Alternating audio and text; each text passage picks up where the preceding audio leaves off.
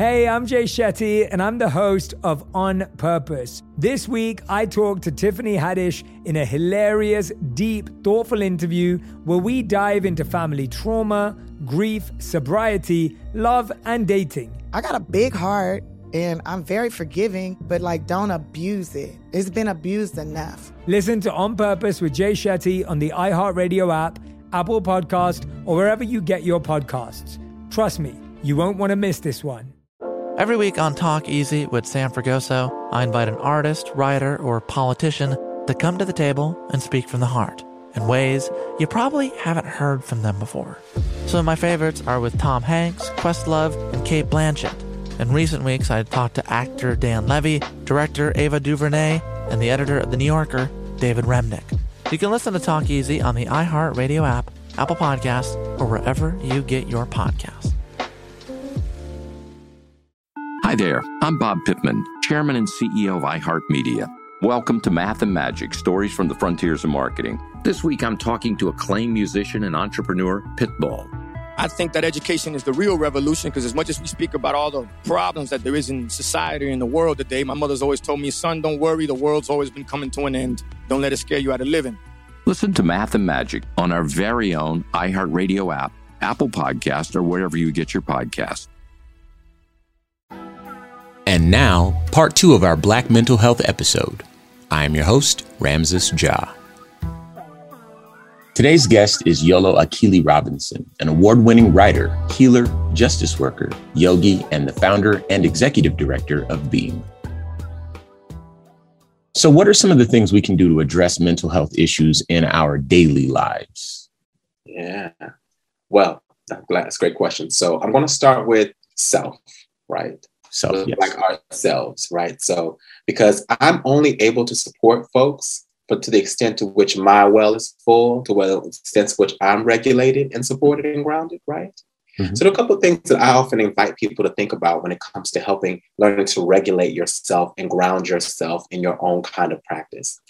The first thing I tell people is develop a routine that keeps you grounded and centered. So for example, a routine could be, I wake up in the morning. If you're a Christian, maybe you open up a Bible verse and you pray and you say your prayers and your intentions for that day, right? Mm-hmm. Maybe you're intentional about the same time that you eat every day, because eating is a big part of mental health. We will tell you that many mental health, quote unquote, conditions can be mimicked by someone who's eating this not regularly or who's not eating at all, right? We see this a lot in children who in schools will display symptoms of ADHD, and then the social workers or therapists will find out, wait, this child has not been eating. Right. And so it's really important. So thinking about simple things, developing a routine can be powerful for anyone, particularly for people living with serious mental illness. If you have bipolar or schizophrenia, routine is important, but routine is important for all of us. Develop that regular practice that helps ground you. It could be taking a walk in the morning. It could be reading the Quran. It could be, pulling your tarot card. Whatever your practice is, develop a practice that helps you stop, pause, and be present with your body and your breath. Whatever that looks like. You might not want to do a downward dog. Take a walk around your neighborhood. You might go to the gym. Find a regular practice and do it consistently. Think about and think about your meals. How are you eating consistently? How are you, as Monique says, one of my favorite comedians, she says, keeping something green on your plate to regulate yourself? How do you do those pieces? How are you checking in what's going on within you? Our self-talk is so critical. Sometimes I say we are our biggest haters, right? And so I think about really checking in with our self-talk. How do I talk to myself in my head? Am I checking in with what I'm feeling? Because what are my feelings and what is my body trying to tell me about what I need right now in my life? If my shoulders are tight, they're telling me something. If I'm feeling heated in my chest, that's telling me something. Our bodies are telling us something. So as a part of your routine, check in, right? Check in with other folks too. So I start with the self. Those are some practices we can do. Figure out what you need to have for your regular practices that help you feel grounded and rooted and regulated. It'll be different for everybody. Some people color. Some people go to the gym. Some people work out. They meditate. They pray. Find that practice, engage in it. You might need to have medication. You might need a therapist. You might need, your Reiki coach. You might need your priest. Whatever that is, find that practice and honor it and make it consistent. Once you've had that place where you kind of can feel you're well, the things that we can do to support other folks are really important too. So one is always knowing our capacity and knowing our limitations. We have a whole model that we actually train people on. It's called LAPIS, and it's listen, affirm, partner, initiate care, seek support, right? When we talk about supporting our communities, we're not asking people to be therapists. Everybody can't be a therapist. We're not asking you to go into their bed like, tell me about what happened when you were 6. No, that's not what we're asking you to do. We're asking you to, one, be mindful of what the people around you are navigating, the people you care about in your community are navigating, by starting by listening, right? Listening to what you're seeing in their behavior. Listening to see, are they a harm to themselves or to others? Listening to your own, how your own body responds to them. Starting with listening is so powerful because we as in Black communities, we're taught to preach first. Somebody comes to you and tells you they're going through something. You start preaching like, let me tell you about what I've been through. I went through that in 96. Like, hold on, boo. Start with listening and affirming, right? Affirming what people have been through. That can be such a powerful practice because so many of us in our communities, whether it's depression, anxiety, whatever we're going through, don't have somebody listen and affirm and say, I hear you. I see you. I'm not listening to fix you. I'm not listening to dominate the conversation. I'm listening to understand and listening to support, right? Understanding that doesn't mean that you have all the answers. It doesn't mean you know all the answers. It's about listening to understand. And then we start with listening to understand. We affirm your experience. And then we go to partnering. How can I partner with you? What capacity do I have to support you in whatever you need? Like if my best friend is living with depression, I might not have the capacity to go to doctor's appointments with them every time. But guess what? I can come out there. You said that taking walks and playing video games makes you feel good. I'm going to take a walk with you once a week. I'm going to play video games with you and I'm going to check in on you. Right. You know, or maybe another friend is like, hey, it would just help me if you just remind me about my medication. I just need some help to remember to take my meds. Oh, bet I can do that for you. I can text you. Listening, affirming, and partnering with folks and figuring out what they need, as opposed to going and trying to be a superhero, trying to give them a whole bunch of phone numbers. That just overwhelms a lot of people. Yeah. Listen, affirm, and partner with them and see, what can I do? And sometimes it might be just listen. Sometimes it might be just sit with me, right? Sometimes it might be help me find options for care. This is about village care, right? So we got to, so Ramsey Jah, you call me and you're like, Yolo, I don't know what to do. I know I need help and support. I'm like, well, let's figure it out together. You know what I mean? We're going, what do you think about this person that's there? It's like, nah, she looked funny. Okay, not her. We're going to figure it out. We're going to work together, put a partner, right?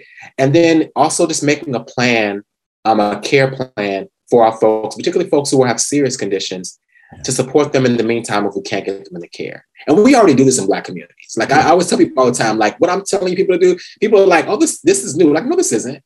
Think about how many times in our communities we have elders in our communities who we know they have, okay, somebody's gonna go over there Sunday and make sure she take her shot for her insulin. Yeah. Somebody gonna go over there, take her to church on Tuesday. I'm gonna sit over there with her and make sure she's good. We already have that tradition. We just need to apply that to all conditions, not just diabetes. We need to look at mental health in the same way. Right. Okay, so-and-so is depressed. We still need to go check in on them. Let's go sit with them. Like, you know what I mean? Let's invite them out of church. If you don't come, okay, we're just going to go over there Sunday and take a plate, right? These are things we can do to build a plan until we can get somebody in care. Or sometimes we're not able to get people in care too because people won't consent to care, which is a very real thing in our communities, right? So I always tell people just build a wraparound system. We can't force people to go into mental health care, but build a wraparound system where everybody has a small part they do so no one's overwhelmed. But they can sustain that to support that person in wherever they are on their journey. We all need that. We all need that at times. You know, we've all had the broken leg, a limb, and we need help. You know what I mean? So building a community system is what's really powerful for mental health and all health, you know? You know, it's funny, building that wraparound system. It reminds me of a time in my life. My grandmother was sick and she wouldn't consent to going to a doctor. That wasn't her way. And so we, as a family, we had to put together a plan to where she would never be alone in the hospital. So 24 hours a day, 7 days a week, day in and day out, she had one of her grandbabies or one of her actual children sitting in that hospital with her. We never left. We never took breaks. She was never alone. And so I do appreciate you saying that we as a community, we do have that tradition of taking care of each other. But now we're kind of leaning into a really starting to understand the mental aspect of it as well and how profound that can be. And there was another point that you made too, as you were saying it. I feel like it's important to mention this. You were talking about places that we hold tension in our body. And I got to thinking about that. You know, here talking to you, I got to thinking about it. And I realized that I had my shoulders up a little higher than they needed to be. and it didn't hurt me. I didn't notice it until I went through and examined, am I holding tension anywhere in my body? And then I tried my best to relax. And I noticed my shoulders kind of dropped about an inch or so. And I'm like, oh, wait a minute, that's better. I didn't know that I had, the tension there. But now that I've released the tension, I'm like, oh, this is a much better, more comfortable position to sit in and have this conversation with you. So a couple of points I appreciate there. Now, there's another component to this. Many people, of course, are starting to realize that being strong doesn't mean being silent or trying to handle everything on your own. How can we as Black and Brown people continue to remove the stigma around seeking therapy for mental and emotional support? It seems to still be a very private thing. I know that there's some folks, certainly you're one of the folks leading the way there. Charlamagne, of course, has spoken about this quite a bit. Charlamagne the God, a big radio personality for those who are not familiar. But again, how can we, on the community level and in our social circles, how can we continue to remove the stigma around seeking therapy for a mental and emotional support? Yeah, great question. So the first piece is we have to model what we say we want to see in the world, right? Mm. So that means that if I'm trying to destigmatize getting access to care, whether that care is going to yoga or to the doctor or to a psychiatrist or a therapist, then I need to put that into practice and share about my practice, right? Which is a powerful way. Like I often use the example of when I became a vegetarian and I was really concerned about my family's eating, I didn't go back home and be like, y'all need to stop eating pork. I didn't do that. Like, I decided, I said, you know what? I went home and I started cooking my dishes that I eat and sharing them. And over time, my mom and dad was like, oh, what's that? That's interesting how you make your greens. Oh, okay. So they started seeing me doing it and they started incorporating the parts that they wanted to into their own diets. And so now my mom and dad will call me like, yeah, we made them greens without the pork in them. They was pretty good. They're all right. Right? It's the same thing with our wellness care, right? When our folks see us, hey, I take a walk every day. Like, I love how you take a walk. I'm going to start doing that too, because that helped me feel better. Oh, I went to a therapist and he was like, wow, I never heard nobody talk about that. Maybe I need to talk to somebody, right? We start modeling the behavior and showing people that it's possible, but also giving them permission to move through the shame and the silence and to actually engage it, right? That's one powerful practice. Talking about it, discussing what we're doing, letting them know that we're still figuring it out too. Being honest about, I was scared about going to see a therapist. Or I was scared to go to the doctor. Being honest about it, but I was courageous with my fear. I didn't let the fear control me. I still moved forward with it. And it wasn't that bad. You know what I mean? Like, so modeling it is a big part of how we destigmatize it in so many ways. There's a lot of language we use a lot in our trainings about other ways to help destigmatize. Like I always need to let people know, when it comes to a therapist relationship, a therapist is a co-healer with you, right? Any kind of wellness person should be a co-healer with you. A yoga teacher, whether you're going to Reiki, you're a pastor, whoever, they are a co-healer with you, which means you have to heal together.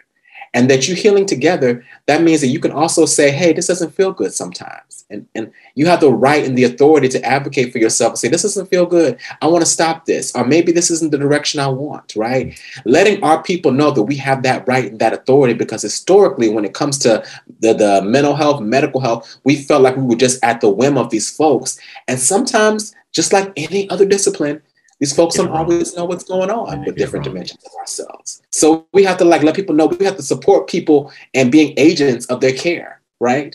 Like, my doctors get irritated because they know here I come. I'm like, and they ask me questions. I'm like, you work for me. So this is what I need to see. And they're like, Lord, here he come. Like, you know what I mean? They know it because I'm like clear. I've really been thoughtful about I need to approach this as I approach anything else. Like, if you went and got a haircut, you wouldn't be like, well, I'm going to let he messed up my line. He didn't listen to me when I said this. No, you're going to be like, no, bruh, you need to fix my line. So it's the same thing you approach with that. You need to approach when you go to your therapist. Hey, actually, I want to talk about this. Or the doctor, actually, I want this test because I'm paying you. And this is what I would like to have. You know what I mean? And so being advocates is really important, and letting and supporting our folks of being advocates, whether it means we have to be that person there with our parents or our family members to be that person. Because I've gone to many sessions where somebody's like, I'm going to go to therapy, but can you just sit outside the room? I'm like, okay. Or I've been pulled in therapy sessions where there's one, like a family member or friend is like, can you just sit in there with me? and like be present, sometimes that is helpful, right? So those are some like simple things that we can really do to kind of begin to destigmatize it, to talk about it, to and change the way we think about a community. The last piece I think is important to uphold. Every community, Black, brown, wherever, we've always had healing traditions. We Black people are no stranger to mental health. Mental health has always existed in our communities. We had different language for it. We might say they got touched, they got the blues, whatever. We've always been talking about it. We ain't been saying, well, I think he has bipolar 2 diagnosis with potential. Like we don't talk like that necessarily, right? You know, but we still been talking about the things we've been seeing. Upholding and uplifting the really beautiful strategies we already have, whether it's prayer circles, which has been proven to release anxiety and distress, whether it's, you know what I mean, whether it's our music, which is also a coping strategy, whether it's our family reunions, which is an attempt to kind of build and connect community, right? And stay connected and alleviate that stress of what happens to Black families, right? We have healing strategies. We always had that tarot card lady or that person who was a healer who had some herbs and put in a cup in your hood. Everybody got that. Every hood has one of those, right? So uplifting our strategies that we have, understanding that sometimes they have limitations. Every strategy has its limitations, you know, but like understand that our strategies are still good. We just sometimes need to build them up and find different ones. I think those are things that we can do. Okay. Today's guest is Yolo Akili Robinson, an award-winning writer, healer, justice worker, yogi, and the founder and executive director of Beam. You know, it's funny because, you know, you mentioned like yoga and meditation and those sorts of things. And, you know, I grew up in church, like Jesus church, heavy, you know, father was a minister. His father was a minister. That's where I come from. And when I got a little older, I started to understand that meditating wasn't going against Jesus. I grew up real traditional. If it wasn't Jesus, if it didn't have Jesus' name on it, then it wasn't in Jesus' name, right? So, you know, I started going to learn the discipline of meditating. And, you know, because there was, you know, this was more about me being a man, you know. I ended up sharing on social media, like, you know, hey, I'm going to go meditate, you know, and just learn how to do this. And, you know, as you mentioned, modeling behavior, there were so many people that wanted to come and sit in because they just needed somebody else to go first. And then just because you end up in those circles, I end up going to like yoga sessions and doing, you know, you mentioned Downward Dog and Happy Baby and, you know, all those things. And, you know, I'm not going to say that I'm the biggest, you know, yogi in the world, but I do now see the benefit of, you know, the movement component of it and how it's connected to your mind and, of course, your body and the stresses and the places where you might hold anxiety and how there are overall health benefits there. So I appreciate the answer that, you know, modeling behavior certainly allows for other folks to feel less alone if they're kind of thinking about it. And I ain't gonna never turn my back on Jesus, you know what I'm saying? But yeah, it was one of those things where I kind of had to really take a moment to understand what it was I was trying to do and why I was trying to do it. And once I did, as it turns out, everyone was wanting to go with me. So again, I appreciate the response. I love that. And I appreciate you sharing the piece around, like, you know, with many Christian traditions in our communities, like, you know, we're taught that that's not of the faith or that's not of that tradition. And, you know, I just always remind our folks that like Christianity is so expansive, even in our communities, whether you're Pentecostal, Baptist, there's so many colors and shades and expressions of Christianity, right? Sure. And that it's growing and changing. Like, let me tell you, the church that of my generation is not the church my great grandmother went. Like, that's a different institution, right? There are some similarities, of course, some continued threads, but the church evolves and grows and expands, and so does the teachings. So does people's understanding of the teachings of Christ. You know, like, so I think it's just so important to hold the diversity of the church and the expansion of the church as well as Christianity as a faith system. And then one thing I will tell you, when I first started doing meditation, for me, I didn't see it that different from the prayers that my grandmother made me do at night, right? Like, it was just like, just like focusing and being present with God is sometimes what my grandma would say, right? And so like, I didn't see it as something different. I think the way it's marketed looks different. So we're like, oh, that looks like, it's like, white women on couches. Like, where does that, like, you know what I mean? Like, yeah, no, I know. But in so many ways, prayer and meditation are so deeply connected to me.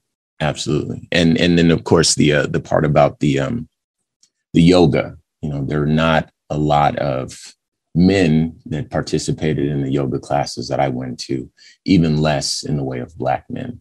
And there I found the why. I found the health benefits. Now, again, I admit that wasn't the thing that I leaned into the most, but if I had to go to if someone was going and I wasn't, busy, I'd be like, yeah, man, let's go, and I'll pop in every so often, maybe a couple times a year and just kind of get moving around. But I thought it was important to share that because, you're not wrong and you're not the only person with this perspective. I myself have actually been in those rooms and seen those benefits myself. So whenever I can affirm what it is you're saying, I'll do that.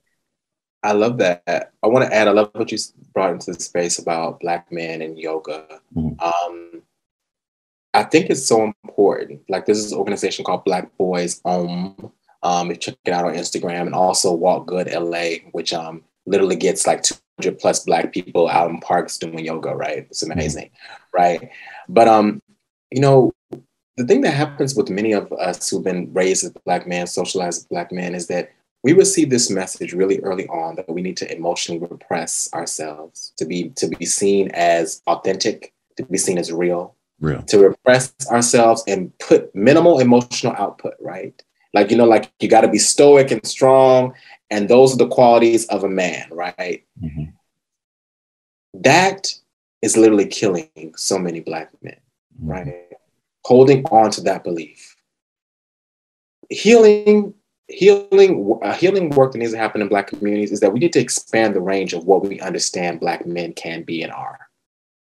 We need to let Black men understand that connecting with your emotions and feelings, besides just being angry and horny, that you have a whole range of feelings, and those feelings are an important part of your development. They do not make you less than; they make you more full and more robust and more round, right? But we have a culture where that's not been taught, and so and because of that, there are so many Black men who are struggling from depression because I can't talk about it. Struggling is I can't talk about it because if I don't want to be seen as weak, as less than. And that idea is literally killing Black men because we know at the same time we're holding these ideas about we can't talk about our feelings, our emotions, what we're going through. You're also dealing with racism and being strip searched on streets and being disrespected and followed by police. So all this duress is happening and you're just, it's in your body, right, Ramsey Child? It's like you're holding it up. And so I think about sometimes when I see like brothers and they're just like tight, right? Just tight all the time. All that tension we're holding here and in our shoulders and our back, all that pain, that sadness, frustration that we won't let release and flow, right?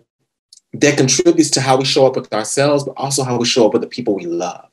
And so a big part of healing for Black men, for Black masculinity, is really expanding the range, teaching our children that, hey, there is a time to be soft and sweet, and there's a time to be hard and strong. You need to have the range to have all of that, right? Like, you know what I mean? You need to know the distinction. Not everything doesn't call for you to be powerful and domination. That's not to fit every scenario, right? And so I think that I'm grateful for so many mental health advocates who are really beginning to talk about this and talk about masculinity as a more expansive concept.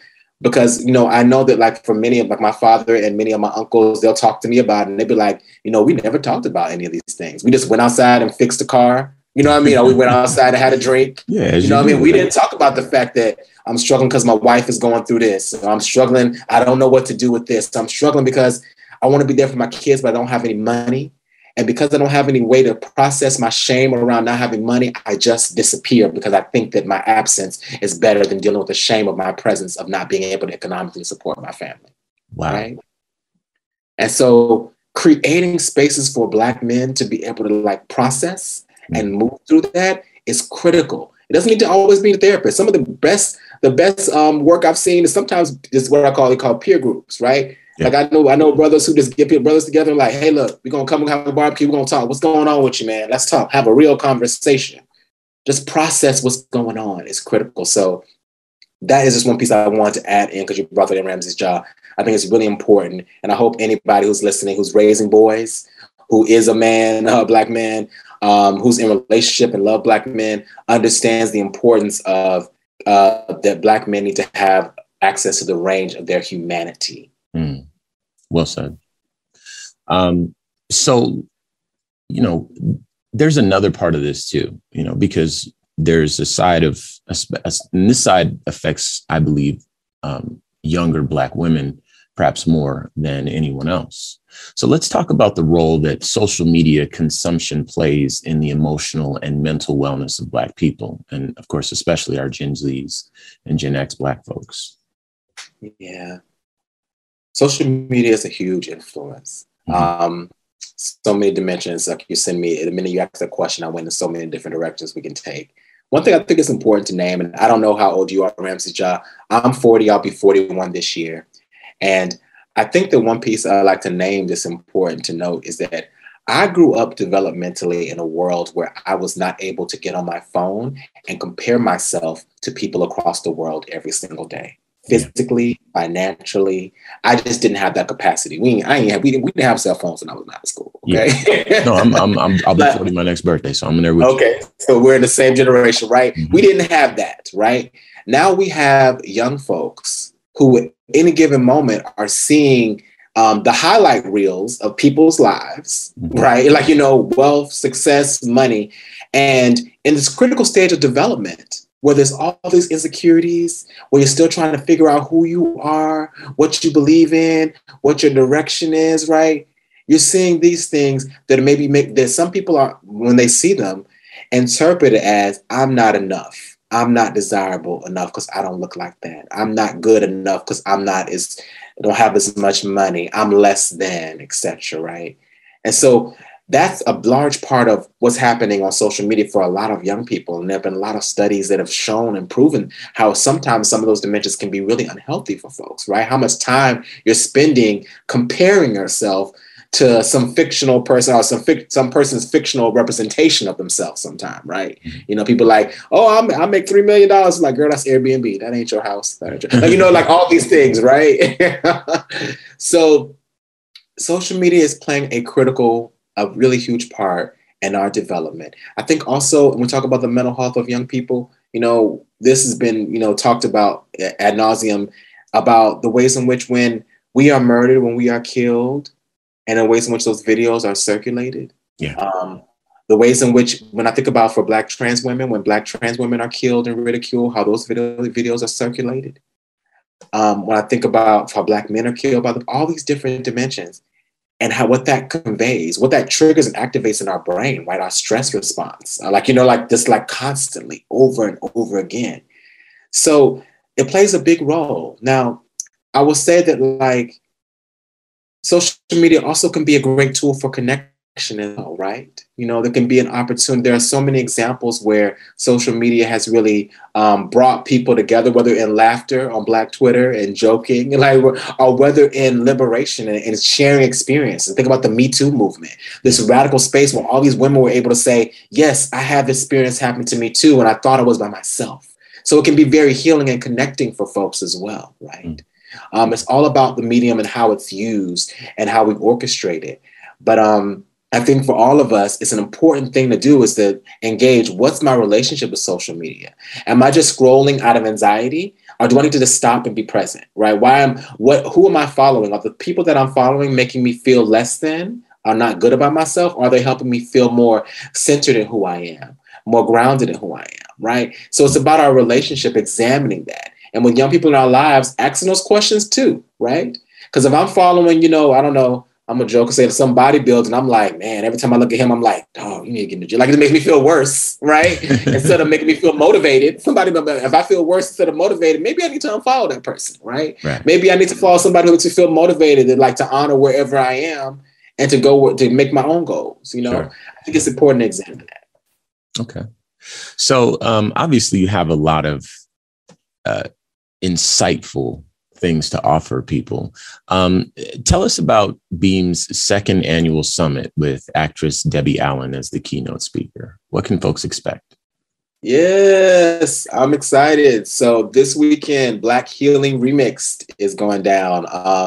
And Black Healing Remix is our mental health and healing summit. We call it a mental health conference with a little more bass. And so the whole concept of Black Healing Remixed is saying we are taking mental health and healing and we're remixing it and making it our own, right? Mm-hmm. Just like you think about a remix when you hear a different treble, a different bass, like, a different, like that's exactly what we're doing with mental health. Mm-hmm. And so this year, we're doing a virtual and an in-person component, right? Because, of course, we're trying to be mindful as we slowly transition out of COVID-19, right? And so what happens on the first day is we have these amazing workshops as well as these amazing experiences, right? So we have guided meditations. Like if you want to come through, do a guided meditation, all led by Black folks, right? Actually, the founder of Black Boys Om, which is like a national organization that works with Black men and boys around yoga. He's actually leading the guided meditation, Danny Fluker. And then we have sound baths. People ever never did sound baths? People see that you have an opportunity to come there, get your experience. So you can have these dynamic healing experiences. You also can come to these workshops to learn some really powerful things, right? So we have a workshop led by Dr. Alan Lipscomb, where he's going to tell you about how do we support our Black family members living with schizophrenia. Here's some things you need to know, right? And here's a Black man who has been doing this work with Black folks with schizophrenia for years. And he's here to train us and teach people. He said, hey, you may not be a therapist, but here's some things you can know about how to support folks, right? So we have those kind of workshops and experiences happening. We have performances and poetry. And then our second day, which is, you mentioned a little bit about this earlier, our second day is our in-person event, which also will be broadcasted. And we have a really great panel on masculinity and mental health in the entertainment industry. We have Emil Wilbekin, who's like the former managing editor of Vibe and Essence. So he has a lot of knowledge to bring in there, talk about those connections a lot across time around masculinity and mental health. How we were talking about it 10 years ago, not the same as today, right? Right. So we have him and a lot of amazing folks. And then we have Miss Debbie Allen, who's our keynote. And we're really thrilled about Miss Debbie Allen because not only is she an iconic figure in Black communities, but she also has always held this space to understand the dance and body movement as a wellness and healing practice, right? As a choreographer, as the founder of the Debbie Allen's Dance Academy, right? Like she holds that space. And in addition to that, through her work as a director from Different World to Grey's Anatomy, she has always spearheaded these really critical conversations around mental health and wellness, whether it was around dating culture, around substance use, all those things in her work. So we're really excited to have a conversation with her and her really kind of offer us some wisdom and gems. And so that's what Black Healing Remix is. It's really about taking those conversations, having fun, interaction, dialogue, getting connection to healing. Everybody who registers gets a self-care gift set mailed to you. It's pretty dope. We got a mental health workbook in it. It has also foot soap. We have body souffles. We got some candles in there. A lot of great things donated by Black-owned businesses. So if you want to register. It'll get sent in the mail to you.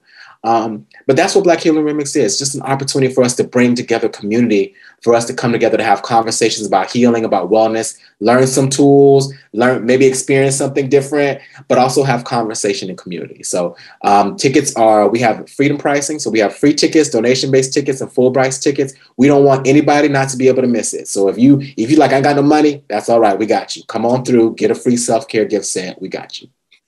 So let's do this. Let's drop the information on how folks can register, show up, websites. And then, of course, before we let you go, I'd like for you to drop all your social media as well, just so folks can keep up with you personally, if you like.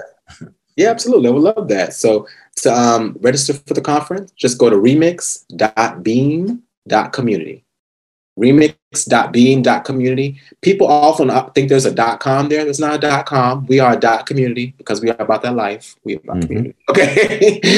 So you can go there and find your tickets, register. You can watch online. We've been telling a lot of communities and families, like, hey, if you want to watch one of the panels, put it on your computer and watch it on AirPlay on your TV screen, get some of your friends around, just have a conversation about what you watch, And then you can follow me on Instagram at Yolo Akili, YOLO AKILI. I'm on Twitter. I'm on Instagram. I'm on all the things, and I'd love to connect.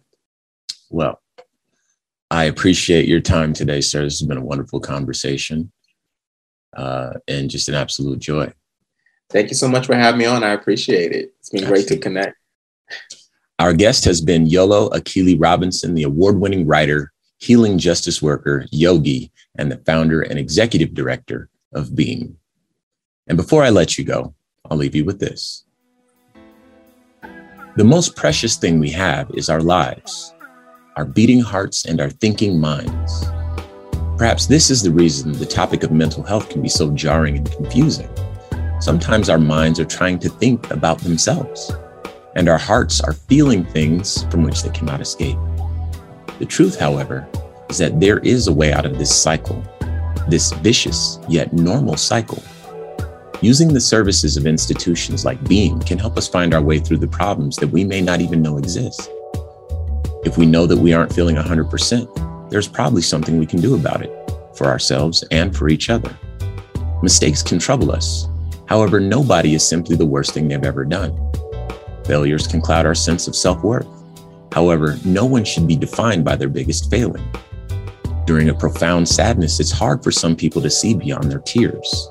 But by studying the signs of mental health issues, we may just end up saving the life of our friend, our family member, or maybe even ourselves. This has been a production of the Black Information Network. Today's show was produced by Chris Thompson. Have some thoughts you'd like to share? Use the red microphone talkback feature on the iHeartMedia app. While you're there, be sure to hit subscribe and download all of our episodes. Follow us on all social media at Our Daily Story Podcast. I am your host, Ramses Ja.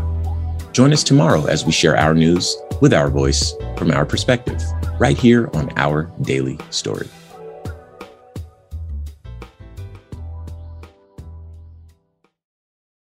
And now some bonus content that we like to call The Producer's Perspective by Chris Thompson. Weigh in for me about Will Smith. I mean, there's so much controversy as to whether that was just a response from a male perspective or his emotional status. What do you think is going on with him, just from an outside looking in? And is there a tunnel that he can go down and get out of this cloud he's under? Because some people are saying it's emotional, some people are saying it's mental, stress of a marriage. What, as someone who heals, how do you feel what he's going through and how can he get out of where he is? Yeah, it's a great question. And it's definitely been something that's been coming up in our men's groups a lot, as you might imagine, right? A lot of conversation. The first piece I will say is that most of us know what it's like to have an experience where someone says or does something that awakens an intense emotion in us. And from that intense emotion, we engage in a behavior that we normally would not feel was in alignment with our values, right? In those instances, when those feelings are awakened within us and we engage in that behavior, it's often those feelings are connected to a variety of different experiences. Sometimes they can be from the past. Sometimes they can be connected to a trauma we've experienced, right? In this instance, we don't know, or I don't know, the nature of what led to that and that response. I don't know what experiences Will has had with Chris, what experiences Jada has had with Chris that were so elevating and so activating for Will in that moment that he could no longer, he chose to engage in that behavior, right? I don't know that piece, but I do know after working with men and boys that a lot of times when someone does show up in that way, it's because this is connected to something. This is connected to something else I've experienced. This is connected to a history of a behavior or a history of being harmed or a history of disrespect. And now I've gotten to the point where, because maybe I haven't processed it, maybe I haven't had the opportunity to move through it, it's so much in my body that I just react viscerally and then I'm engaging in that way, right? So I think that's important to name that, like, there's a context operating here that, like, in my work is very clear. We don't know what happened, what the history of that is, and the duress that Will and Jada are under for that led to that response, right? That's important to name, right? And so I think that's and from a mental health perspective, that's the first piece I go to. And I think that, like, as someone who also read Will Smith's biography, which was a brilliant book, he does talk a lot about, feeling like he historically hadn't been able to show up for the women and defend the women in his life. That's something he explicitly details in that book. And so when I think about that book and he talks about his mother being abused by his father and him being so young. He was I think he might've been 8 years old, don't quote me, but he was very young when that happened. But like many children who experience witnessing their mother being abused, particularly male children, he felt responsible that he could have done something when we know that he couldn't have done anything, right? As a grown man, he's a little child, right? And so sometimes those kind of experiences of witnessing that harm happen to women in his life, and then seeing, and then in this moment, we have another situation where this has happened, and a part of his body is like, no. Part of his energy is that trauma is being awakened. It's like, no, I'm going to prevent this from happening, right? That could be a big part of what happened. Now, the choice to slap Chris as opposed to a different kind of confrontation, that once again is something likely about the activation, likely about the ways in which that he was so activated that maybe he made a different choice that he would have made if he was more regulated in that moment, right? So I think we have to look at it with all those layers, and look at that with ourselves. We've all acted out in a moment, Chris. I'm sure you have, Ramsey, John. I'm sure we've all acted out in a moment where we were like, what was I thinking?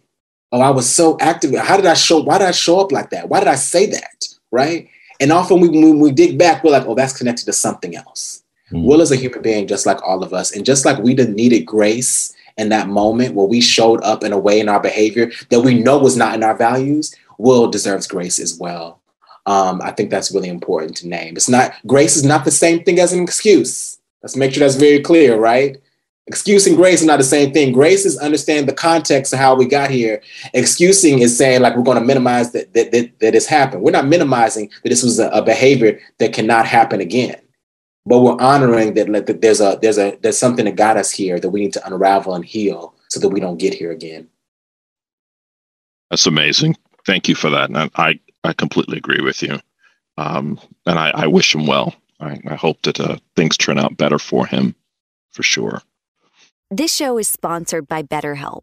It's a simple truth. No matter who you are, mental health challenges can affect you, and how you manage them can make all the difference. That's why everyone should have access to mental health support that meets them where they are and helps them get through. BetterHelp provides online therapy on your schedule. It's flexible, simple to use, and more affordable than in-person therapy. Connect with a licensed therapist selected just for you. Learn more at BetterHelp.com. That's BetterHelp.com. Hey, I'm Jay Shetty, and I'm the host of On Purpose. This week, I talked to Tiffany Haddish in a hilarious, deep, thoughtful interview where we dive into family trauma, grief, sobriety, love, and dating. I got a big heart, and I'm very forgiving, but don't abuse it. It's been abused enough. Listen to On Purpose with Jay Shetty on the iHeartRadio app, Apple Podcast, or wherever you get your podcasts. Trust me, you won't want to miss this one. Every week on Talk Easy with Sam Fragoso, I invite an artist, writer, or politician to come to the table and speak from the heart in ways you probably haven't heard from them before. Some of my favorites are with Tom Hanks, Questlove, and Cate Blanchett. In recent weeks, I talked to actor Dan Levy, director Ava DuVernay, and the editor of The New Yorker, David Remnick. You can listen to Talk Easy on the iHeartRadio app, Apple Podcasts, or wherever you get your podcasts.